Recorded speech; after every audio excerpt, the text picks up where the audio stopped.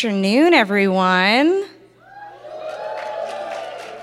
Welcome to the Women of Marvel podcast. For everyone listening at home, it is Sunday afternoon at C2E2. It has been an amazing convention. I hope everyone has been having a good time so far. So the Women of Marvel is a panel that started at San Diego Comic-Con actually 10 years ago this summer. And from there, we created the Women of Marvel podcast 5 years, which will be our 5th year anniversary this year.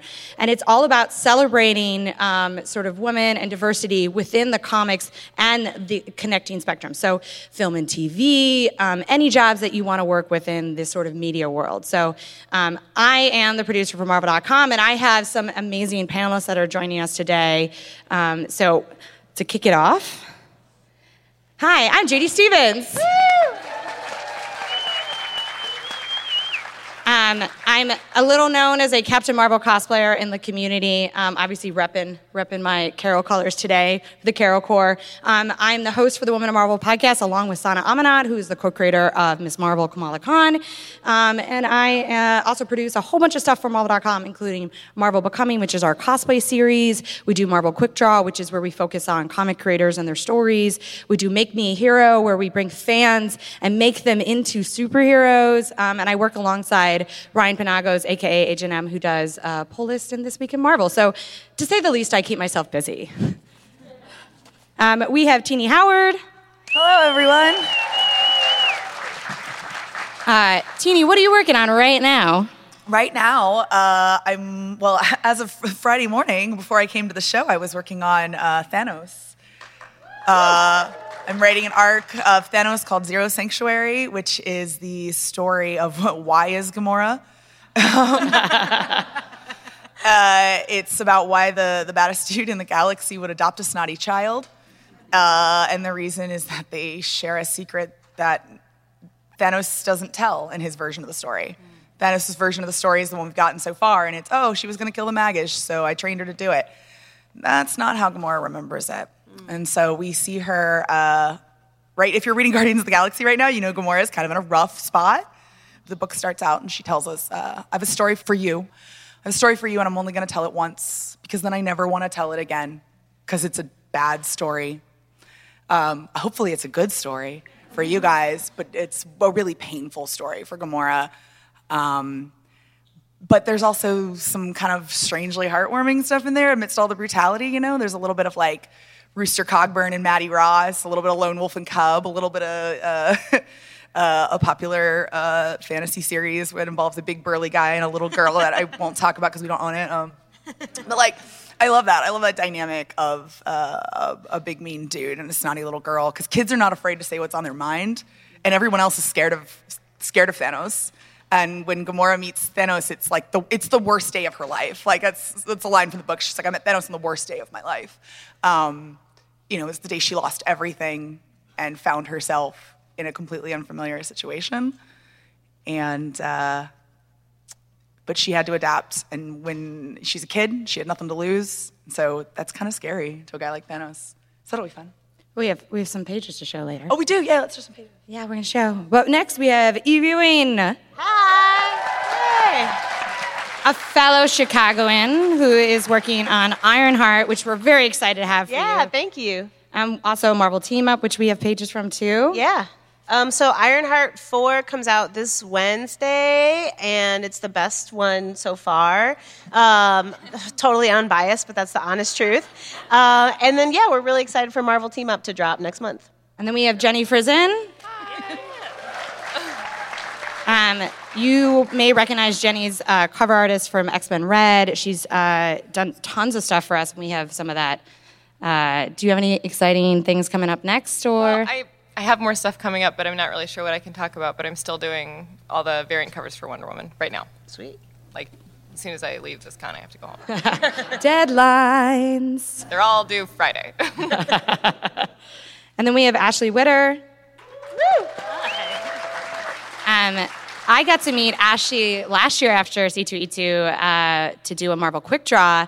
And Ashley's story is so interesting, but she does all the Dr. Aphra covers, plus some beautiful X-23 covers we've been going out lately. So Yeah, so this is my first big panel here at C2E2. And I'm super happy to be here with all these lovely ladies. But yeah, I do covers for Dr. Afra and X23. I've got a bunch of personal projects. We have a booth here at the show, Cold War Industries, which is the company that we made. It was a group of friends. And we made a card game that features indie creators and their original characters that you can actually like play the characters in your hand against fight your friends. I have some other projects in the mainstream comic world, but I can't talk about it yet. So. Ooh, secrets. Okay, so as part of the Women of Marvel panel, every time we do this at San Diego Comic-Con, New York Comic-Con, and of course here at C2E2. When we first started doing this panel about 10 years ago, we maybe had one female-led title. And now we have so many that I cannot fit them all on this slide anymore. And it is such a diverse group of stories from, Kamala Khan, Miss Marvel, to Black Widow, to obviously Captain Marvel, and we have the Shuri and Jessica Jones, and we have Ironheart and Squirrel Girl. There is a comic out there for everyone from, all ages, and we don't have any of the Marvel Rising covers up here, but we're doing tons of amazing things with Marvel Rising for young girls and boys out there too. So this just shows that we have made leaps and bounds, and it's thanks to all you guys out there. We wouldn't be here. I wouldn't be here. These ladies wouldn't be here without you guys. So.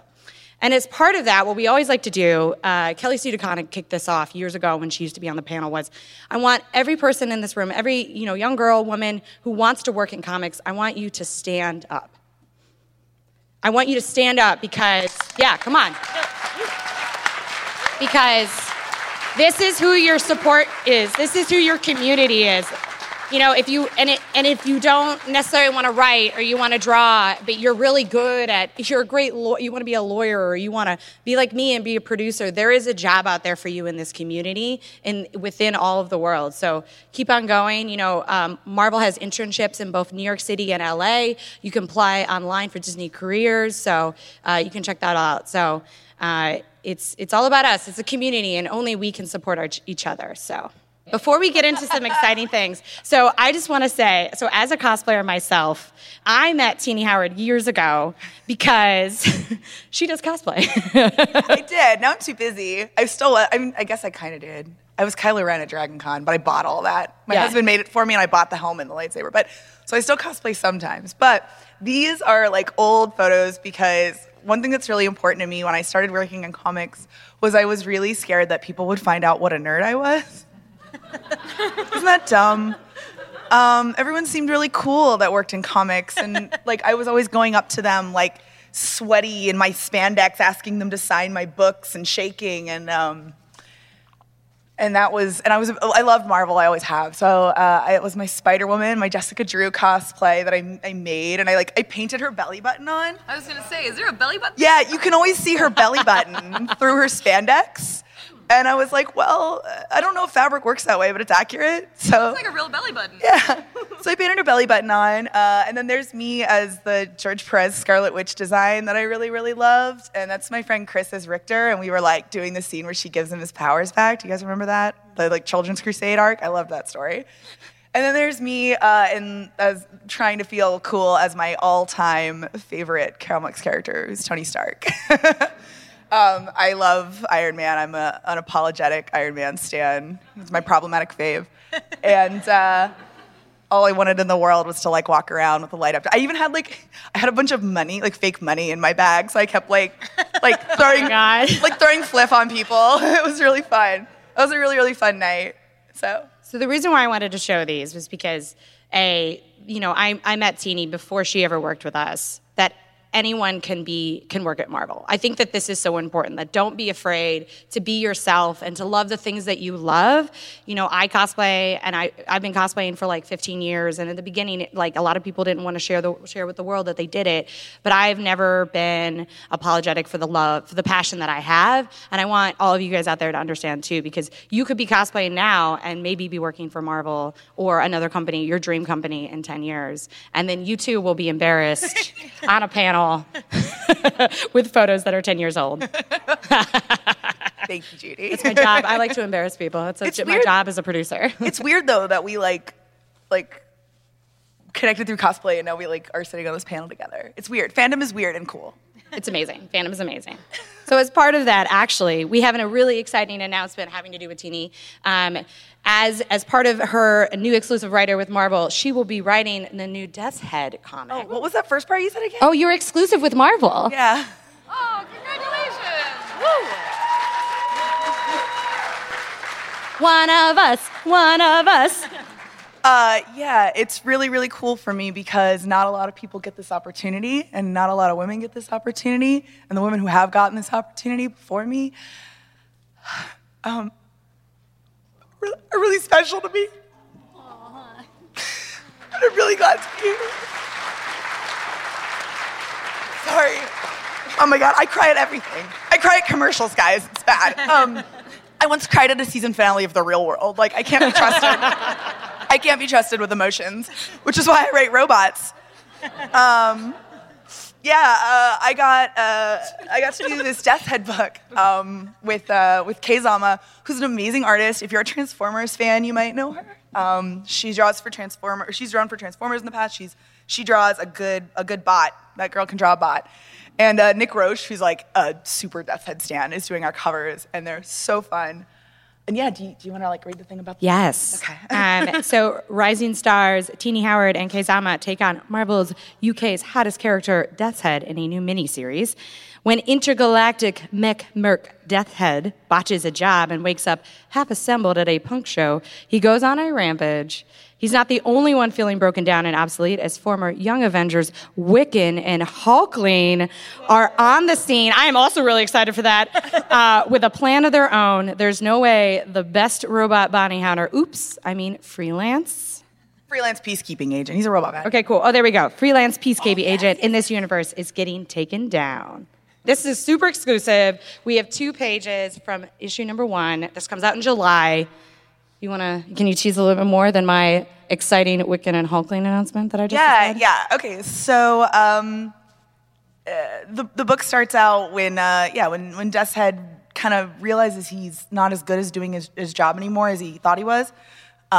He kind of gets himself in a place where he's trying to complete jobs, and he's basically told, all the newer models do it better than you.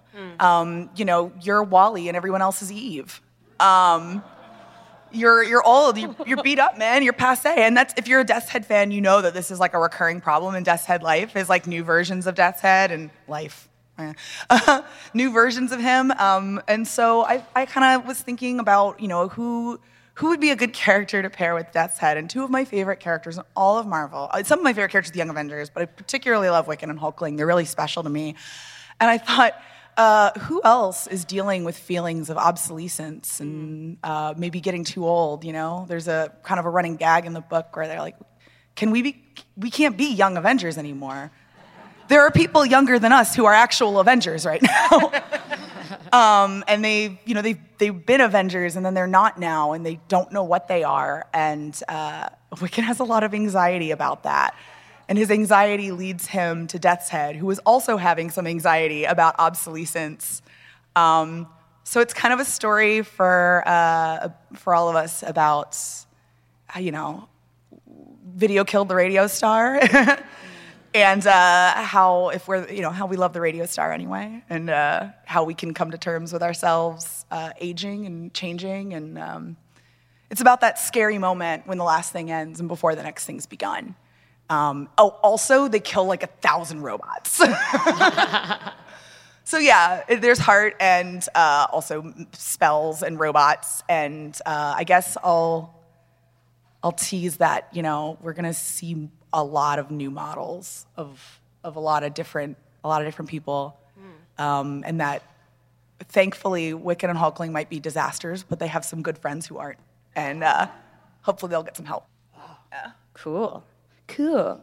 We also have, we mentioned the Thanos book. Also, you are writing Age of Conan, Belit, Queen of the Black Coast, which issue 2 comes out on April 12th. And then Thanos number 1 comes out April 24th. Yes. We actually have some pages from Age of Conan. Yeah, I really recommend Age of Conan Belit if you like a good adventure story. You don't have to be a Conan, wonk. Belit is in, she has a story in the Robert E. Howard stories about how she's really like the only woman to really ever win Conan's heart. She's this insane pirate queen who has a crew of people who follow her with absolute devotion. And you know, if you read the story, that she loves Conan and they fall in love, and then she dies for him, and it's very sad and passionate. But you know, how did she get there? And to me, it was more, I was like, do I want to write a story about a bad pirate queen just killing stuff for 5 issues? And I was like, sounds fun. But I think it's a lot more fun if we know where she's going, and we start and we see her and she's a little girl smiling on the docks. That to me is a more interesting story, because that could be any of us. And I joked, I was like, it's my origin story. I turned into an insane pirate queen. No, but yeah, like it's a story for anyone who likes a good adventure story. Kate Niemczyk is incredible. She did Mockingbird. I love her art so much, and she goes from, like, if you read Belly number 1, she goes from like the cute little girl you see on the docks to like that screaming. That's like that is a child screaming at people. But we see her age. She grows up, and we get to watch the downward spiral, and that's fun. And then we have some pages from Thanos that we talked about. Yeah, the really exciting thing about these pages to me is that if you look at that top left, you might see a couple people you recognize, like Proxima, who's a character I love. I love the Black Order. And so you might, the teaser for the book is that and I talked about it a lot already, you get it. But the little teaser in this page is that, you know, I've joked that we see some of the Black Order back when they were assistant managers, which is kind of fun. Ebony Maw is one of my favorite characters to write, especially young Ebony Maw, because he's just as powerful, but he's not good at it yet. He's like super manipulative, but he's like he doesn't always know which strings to pull.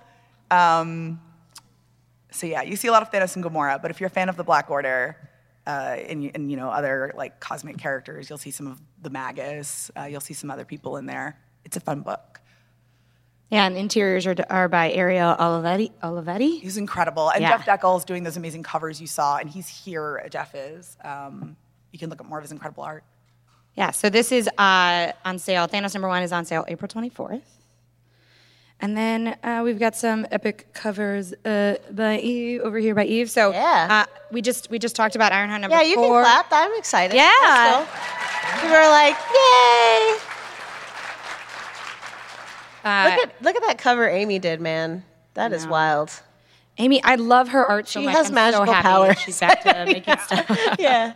It's just so like, I love the use of negative space. Yeah, no, it's incredible. Yeah, do you want me to Yeah, talk about actually we have, we got some interiors, if you want to talk a little bit about. Yeah. So Ironheart. So that's the cover for Ironheart 4, which is a metaphorical kind of Riri falling apart a little bit, right? And if you've been with us for the first 3 issues, and by the way, Ironheart 4 comes out this week, and the first 3 are still widely available. So it is not. This is like you can still get in on this book. Sorry, I'm going to spoil things if you haven't been. But Riri's been struggling with a villain who is revealed in number 3 to be Midnight's Fire, which is a deep cut for the 90s Marvel fans. And he's a really cool villain that I wanted to kind of bring back and think about the ways that he psychologically interacts with Riri and some of her vulnerabilities. And so the first page is her doing this kind of ninja training sequence to try to prepare for facing him in battle, because Riri's a bad melee fighter. Her power is blasting people from far away. And so in any fight situation, she wants to get far away and like shoot people. That's what she does. And so she has this confrontation with Midnight's Fire in her mother's garage, which is not a good place to fight a villain for a variety of reasons. So this was a really fun fight for me to choreograph. And Luciano Vecchio, who does the interiors on this one, is like just such a joy to work with and so incredible. And then Matt Milla does our colors, which I think are pretty sick as well.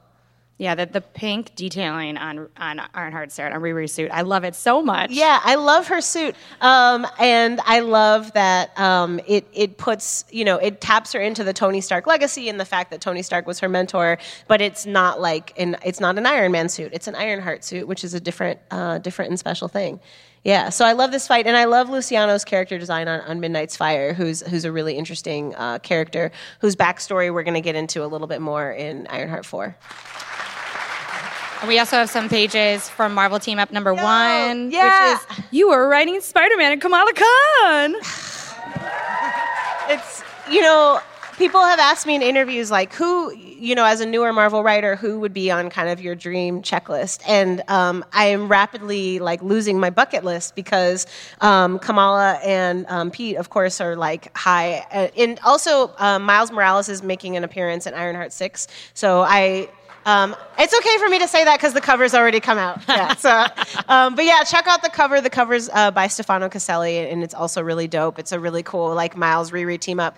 The thing about that, and then I'll get back to this, but if you read Champions, you know that Miles and Riri actually don't get along super well. And so people want them to team up because they're both these, cool black teen superheroes, but they, Riri has 0 to no social skills, and Miles doesn't have a lot of patience for that. And so it's going to be, Ironheart 6 is going to put them in an interesting situation where they have to kind of work together. But Marvel Team Up, I'm super, super excited about this. It drops this April, and of course it's a reinvigoration of a series that Marvel used to do, pairing Spider-Man with other iconic characters. And so I got to write this 3-issue arc, which is Ms. Marvel and Peter Parker. And knowing that you're going to wrap something in 3 issues, for me, with 2 such incredible characters that are really fun, for me is permission to just do something ridiculous. And so this story is ridiculous. And the thing that it begins, the first ridiculous aspect of it is that I convinced the editors to let me do a flipping cover. And so issue 1 is the same story told 2 times. One's from Pete's perspective and one's from Kamala's perspective. Oh. And they meet in the middle. I know, right? Whoa!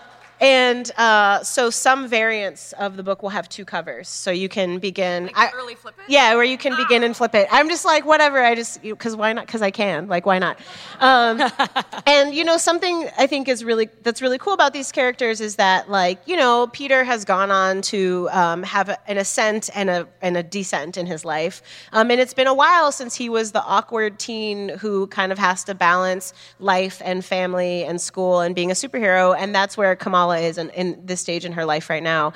And so, what does he have to bring to her life as a mentor, but also what are the things that she can learn from him? And in the bottom left-hand corner, there's a new character. Her name is Yesenia Rosario, and she's a scientist. And then obviously you can see the Jackal is here, and there's some really baller fights that I choreographed and that were drawn by Joey Vasquez, who's amazing and who's also here at table W8. But yeah, I'm super psyched about this extremely ridiculous book. Yeah, go pick it up April 3rd. So changing gears a little bit, I always like to mix our panel up to have a mix of writers and artists because every way a creator works within publishing is really different. And Jenny, your covers are so beautiful. That Jean Grey cover is just... Thank you. Why don't you talk a little bit about how, obviously you probably get some words on a paper that says Jean Grey on cover. What are the processes? What are the processes of you making a cover? For these covers specifically, when they pitched me on the book, I didn't have a lot of time, and they just said each one will be one single character portrait. And I was like, yeah, I can do that. Until the very last one, when I sent in a sketch for one single character portrait, and they're like, let's do everybody. And I was like, yeah, this wasn't part of the deal. But yeah, so for each of these, I just wanted to do them doing their thing, right? So just and I always say what I want to draw is women feeling their feelings. And that really does sort of apply to men too. I want to draw men feeling their feelings. But so that's a big part of X-Men, I think. And each of those characters and their personalities and what made them who they are. And I just want to show them doing their thing and feeling their feelings.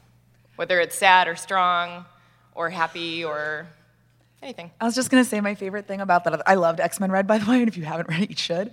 My favorite thing about that cover is that Honey Badger is visibly sulking. She's like such like the grumpy teenager. I want to go play video games. Like she's clearly feeling her feelings. You're so successful in your work. This is so stupid. Why do we have to stand here for this photo? We also have a couple more. First one's Phoenix Resurrection. It's a Return of Jean Grey #1 variant, and then that's X-Men Red #7, and then this Mystique piece. I am always a Mystique fan. That's actually for the sideshow. It was like an art print. I guess it's not technically for Marvel Comics, but it is. You said it to me, and I was like, I want to just show it because it's beautiful. But I mean, like the use of colors, I feel like is so, especially for we talk about how when you go to a comic book store, you're looking online. The cover is the thing that makes you pick up the piece, and having these bright colors or interesting shapes or the use of negative space is so important to like get people to. It's dynamic, so especially with a character who can become the background. Yeah, yeah. And then we have Ashley.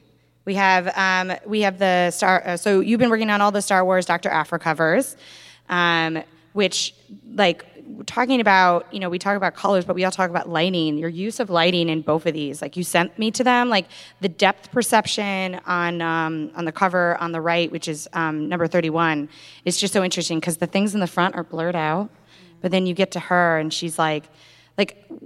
We worked together, so we did a quick draw with Ashley, and so you mix traditional with digital, but like how's the process that you break down these covers?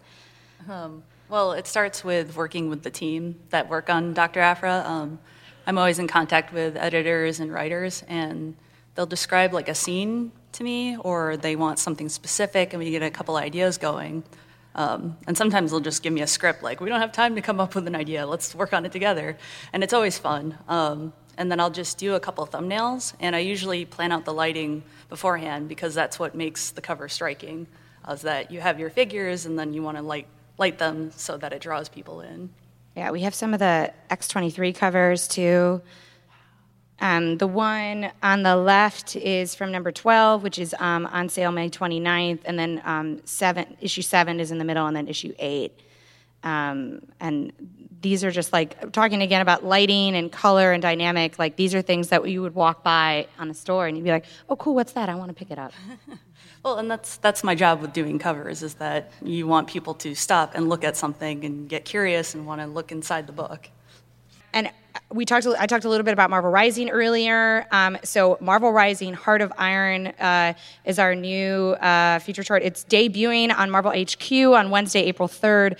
But also, if you guys are going to be at WonderCon next weekend, we're actually going to be doing a premiere there. And it features Riri Williams, a.k.a. Ironheart, is joining the cast.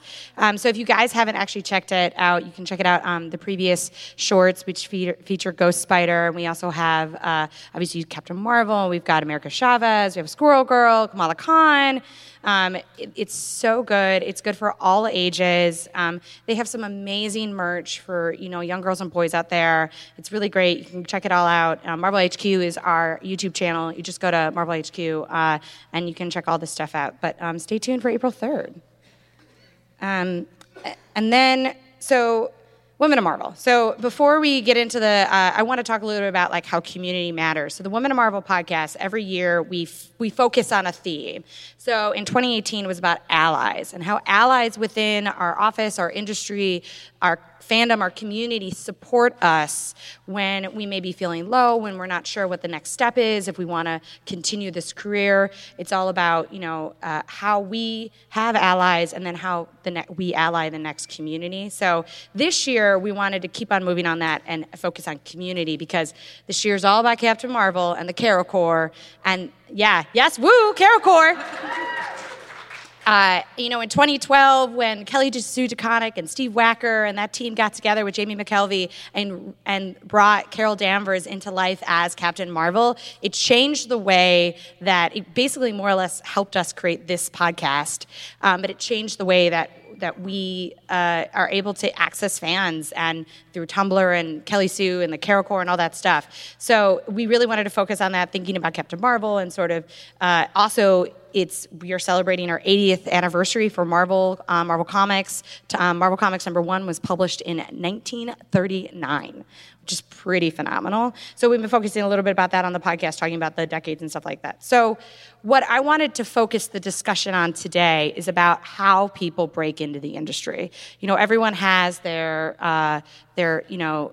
Marvel origin story, but the new age, the generation of panelists that's sitting up here, including myself, back in the day, the way that you got into comics was you went to a con and you showed your portfolio to a comic shop, and then eventually, or to someone at a comic company, and then eventually you got work.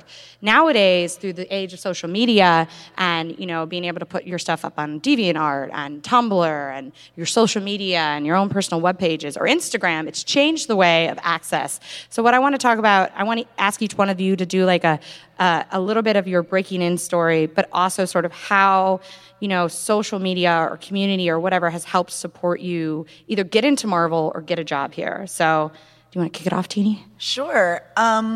So I broke into comics in 2013. A company called Top Cow, you might be familiar with, like Witchblade and stuff. I submitted a script to one of their contests, and what was really cool of them was they had done this contest for years where it was like a talent hunt where they basically give you a prompt and you can write a script, and that doesn't happen a lot in comics. It was a really cool opportunity for me. And they had said specifically that year, which was what gave me the confidence to enter, was they said that they were saving one of their winner spots. One writer and one artist would be, they were saving those spots for women because they had never given any of the spots to women before. So that kind of gave me the confidence to step up and try, and I won. And I got to work with an amazing female artist who I'm still friends with, named Eileen Oracion. And it was cool. And from that moment, from a company that was like a lot of guys saying that we want to make room for a female creator here with us, that was my first big break. And I got to make a comic with them. And so I got to have a comic with my name on it. That was a real thing. And I could go around to people and say, hey, I can prove that I did this and I'd like to do more for you. And I've just been doing that since. And it's interesting, a big thing of social media now is a lot of us that were big readers were really, I was a big reader growing up. I'm a big reader now. And a lot of us are kind of isolated because we're a lot of us are kind of anxious. Some of us are readers because we sometimes prefer to be in our head instead of out in the world. But you guys are great. I'm loving this. I think one of the great things about the internet is we have Goodreads and Twitter and we have all these ways where we can say I read this book and I loved it, and we can share with people, and it's so surprising and cool.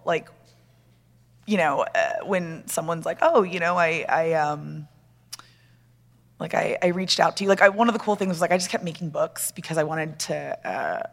That was what I wanted to do. And the first few times Marvel reached out to me to work on projects, every editor said they reached out to me because they liked a different thing of mine. One was I really liked this book, so I want you to do this. One was really if you've read my book Euthanauts, it's all about space and death. And so they were we loved this, right, Thanos? And I was really? Yeah, that makes sense. I write a lot of historical fiction, so I got a chance to write the 1945 Captain America and Bucky story. So the thing with social media is that for those of us that are kind of readers or creatives or prefer to just sit in our rooms and make stuff and read stuff, we have a really cool way to connect. And so there's this little club of introverts around on Twitter is really active if you're a comics fan, or people reach out on Instagram, or they build their own communities on forums or Facebook groups or whatever. And through that, I just follow artists when I see beautiful art, and that's I can, if I get a chance, if I'm asking, hey, who do you want on covers for this project, or who do you want to work with? It's really cool to just know that I can do for someone what they did for me, because I wouldn't be here if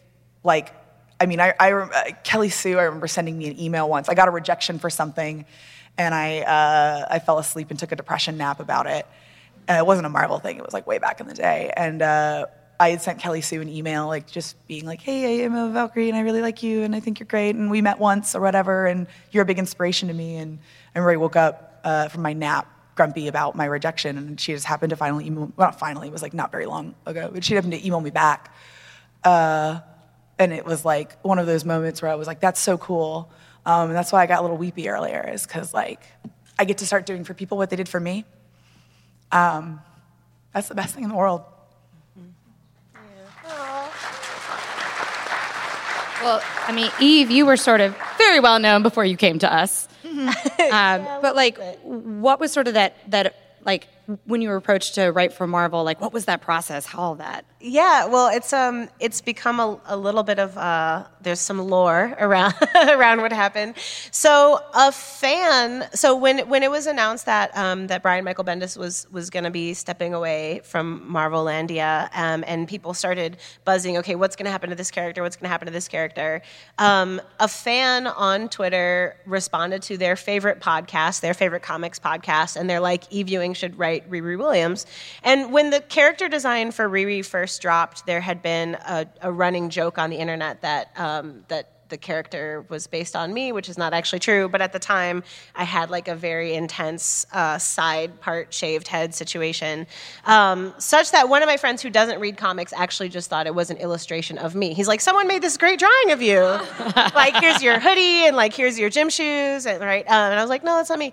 And so there was this fan petition for me to write the character. And the thing about that was like, so I'm the 5th Black woman in Marvel history to write for the company, which like you can clap, but it's also not great, right? And so when people ask me, like, I grew up reading comics, I grew up thinking, you know, I always thought I would like self-publish an indie comic or something like that. And when people ask me, like, did you dream of doing this? To me, that was about as realistic as dreaming that I was going to join NASA, right? Like, I didn't see anybody who looked like me doing this type of work.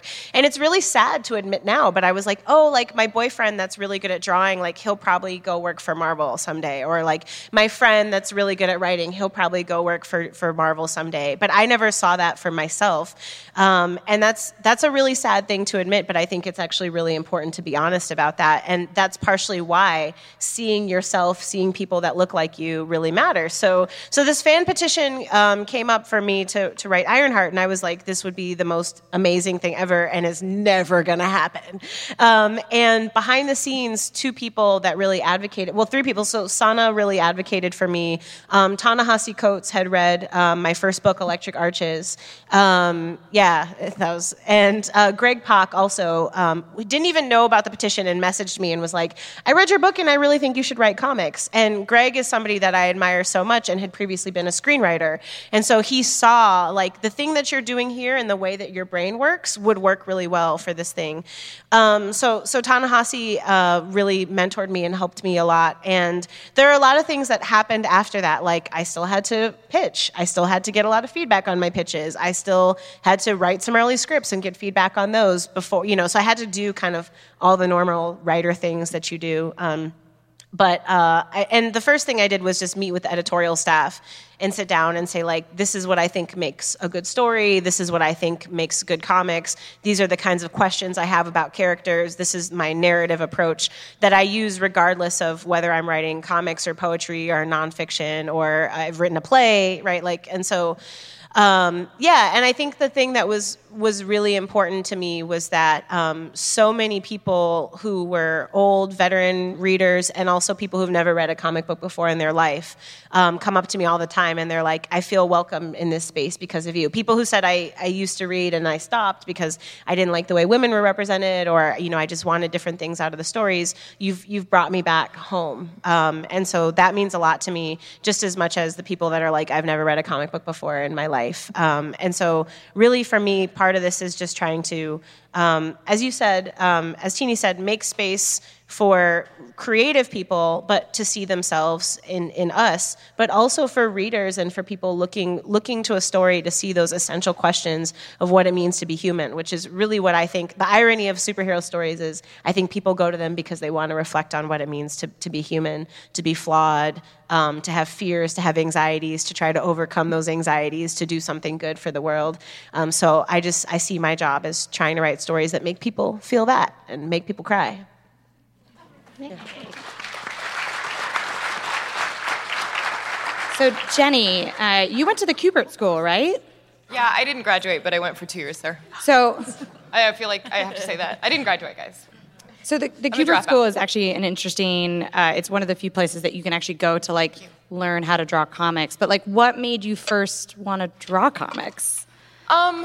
Well, so I actually went to college before I went to the Kubert School. I have an absurd amount of education for a job that you can teach yourself to do.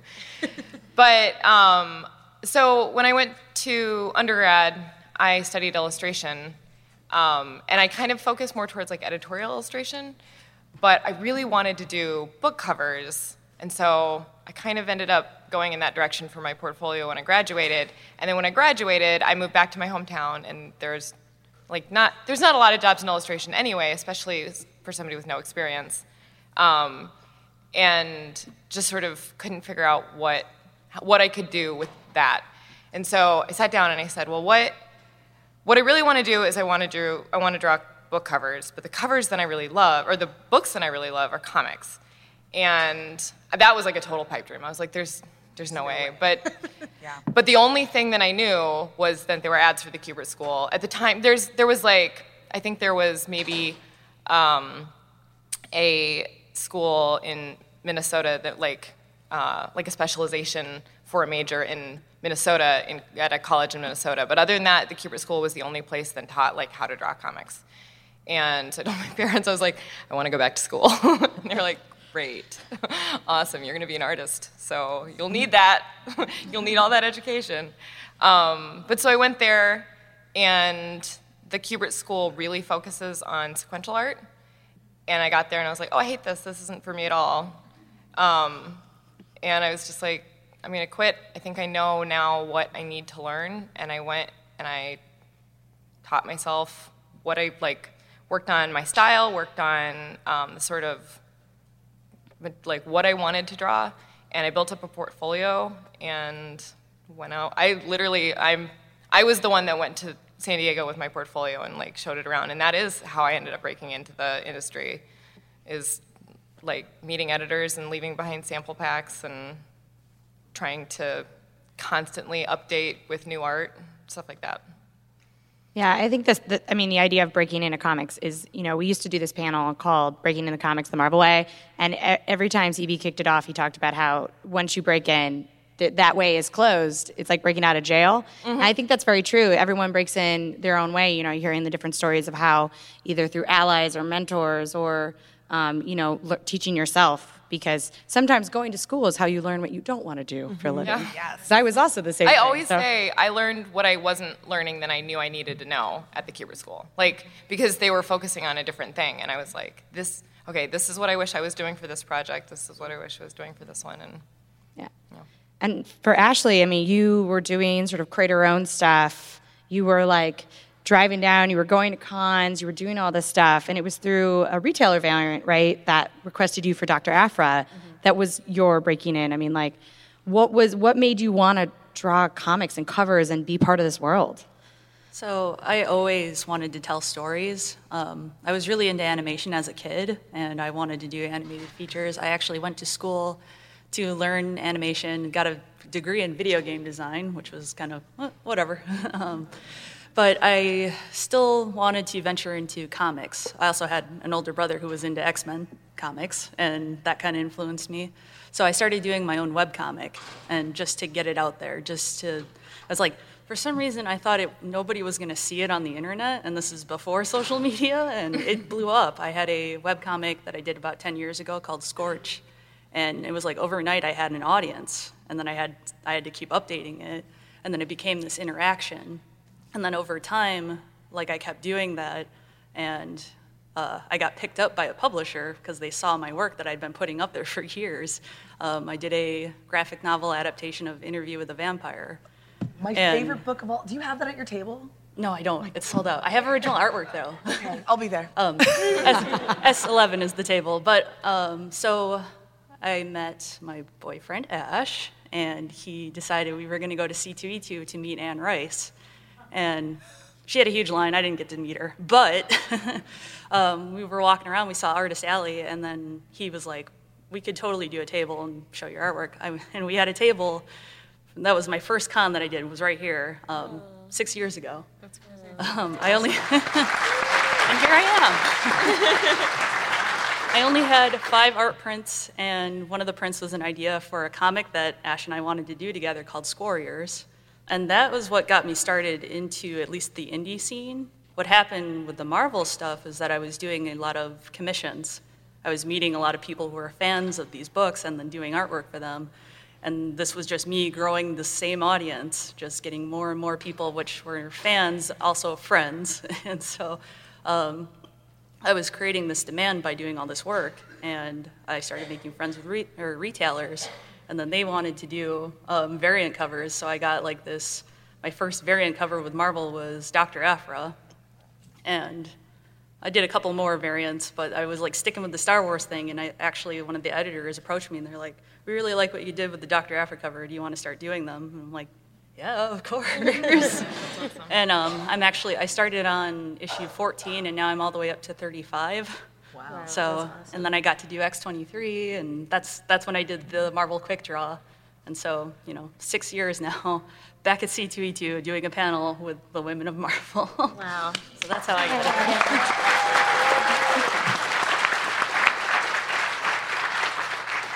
I mean, every year we do this. Every single, panelist that we have, every guest that we have on the Women of Marvel is each person's story is unique and different. But what it all really shows is that, anyone can do this, and it's through the community and the allies and the mentors that, support us that we're here where we are now. I wouldn't be here without the different people at Marvel that supported me for the 13 years that I've worked at Marvel. Such great stories. I'm so happy. Okay. Can I add one thing to that? Yeah. I think sometimes when you're trying to break into an industry, especially as a creative person, people ask things like, well, what do they want to see?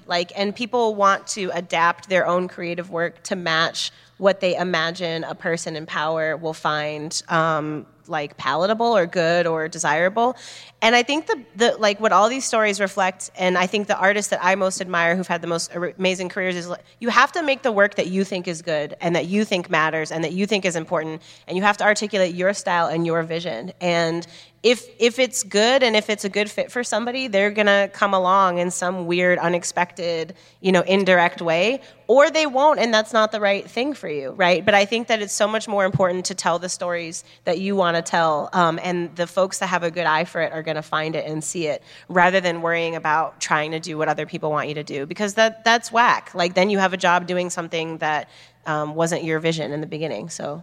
Yeah, do something you love. And, superhero comics isn't for everyone. I mean, obviously, we all love it, but there are tons of stuff out there that are, or, eventually there might be a character that we have that maybe doesn't necessarily have powers. So find something that you love, because at the end of your life, you want to look back and be like, I did something that I was passionate about, that I loved, that I can be like, look, I did that. And that's really cool.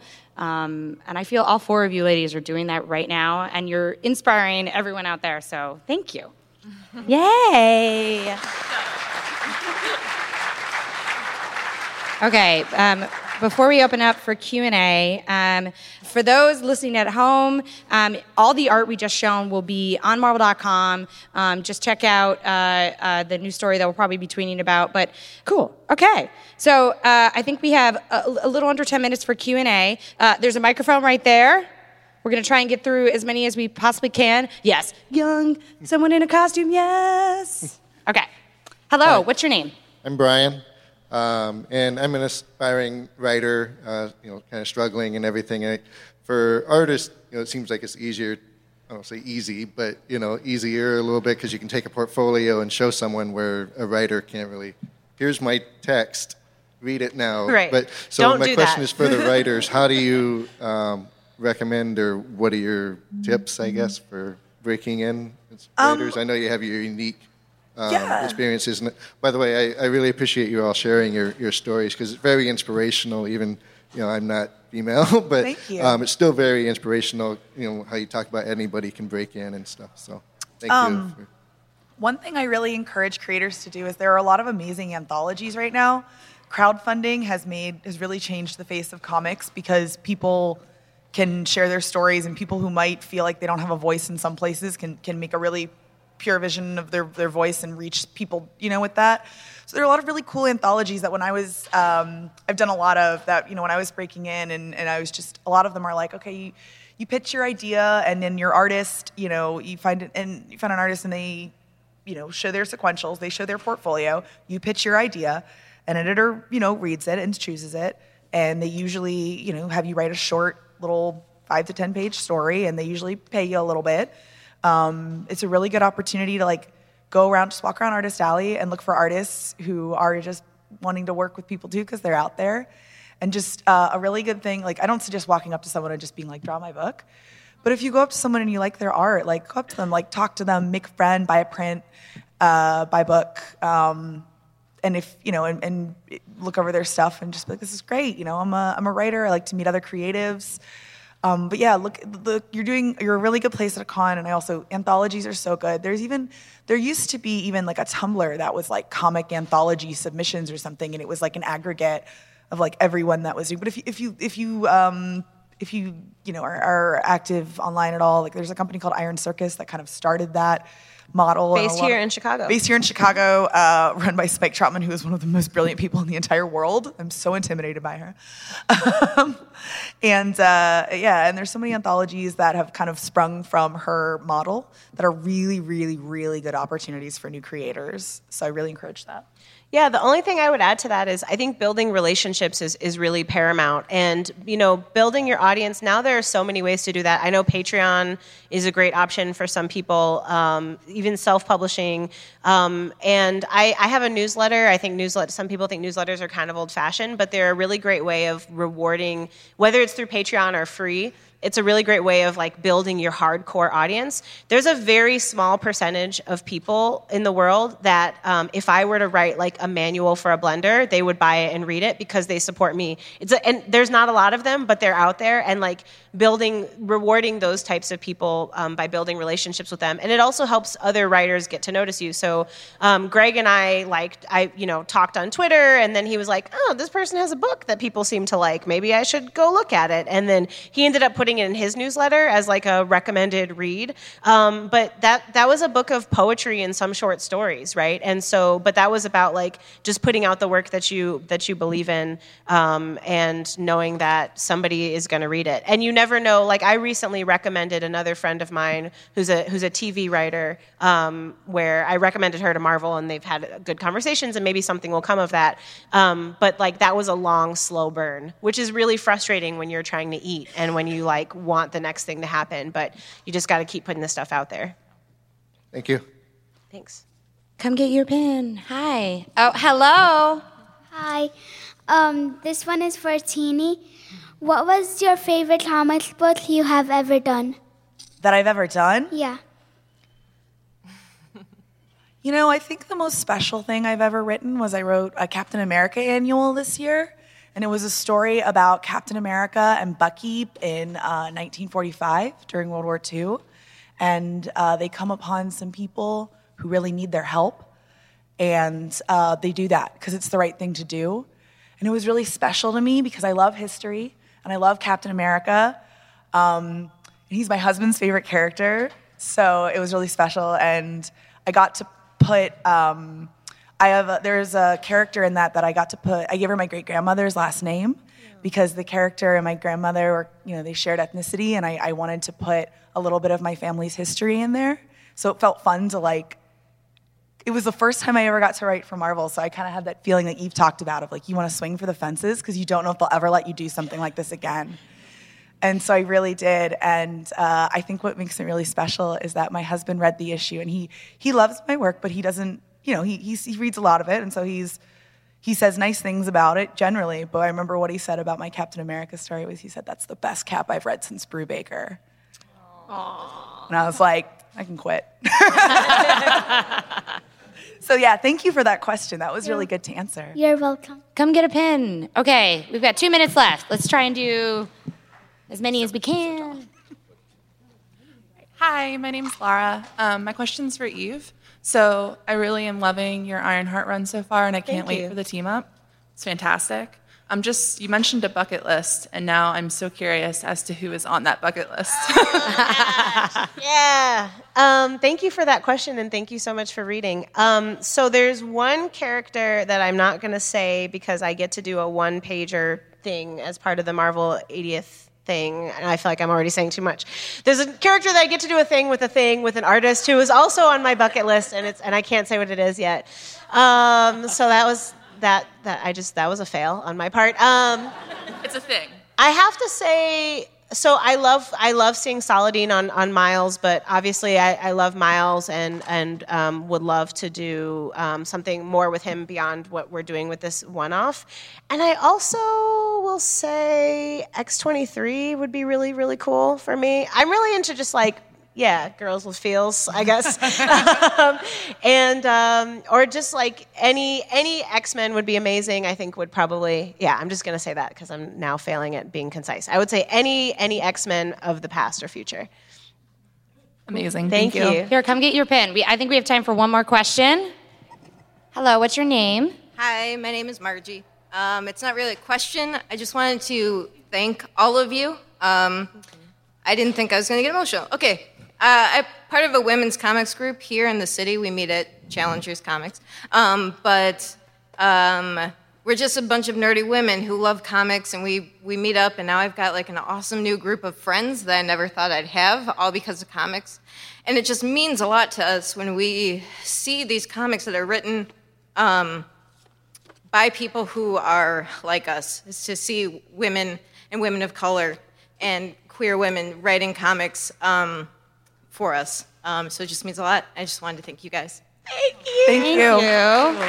Well, I think that's the end of our panel. I want to thank ending. That was the best way to end the panel. I want to thank everyone for coming out. You guys always treat us so well. Thank you so much, Chicago. This is Marvel, your universe. Thank you.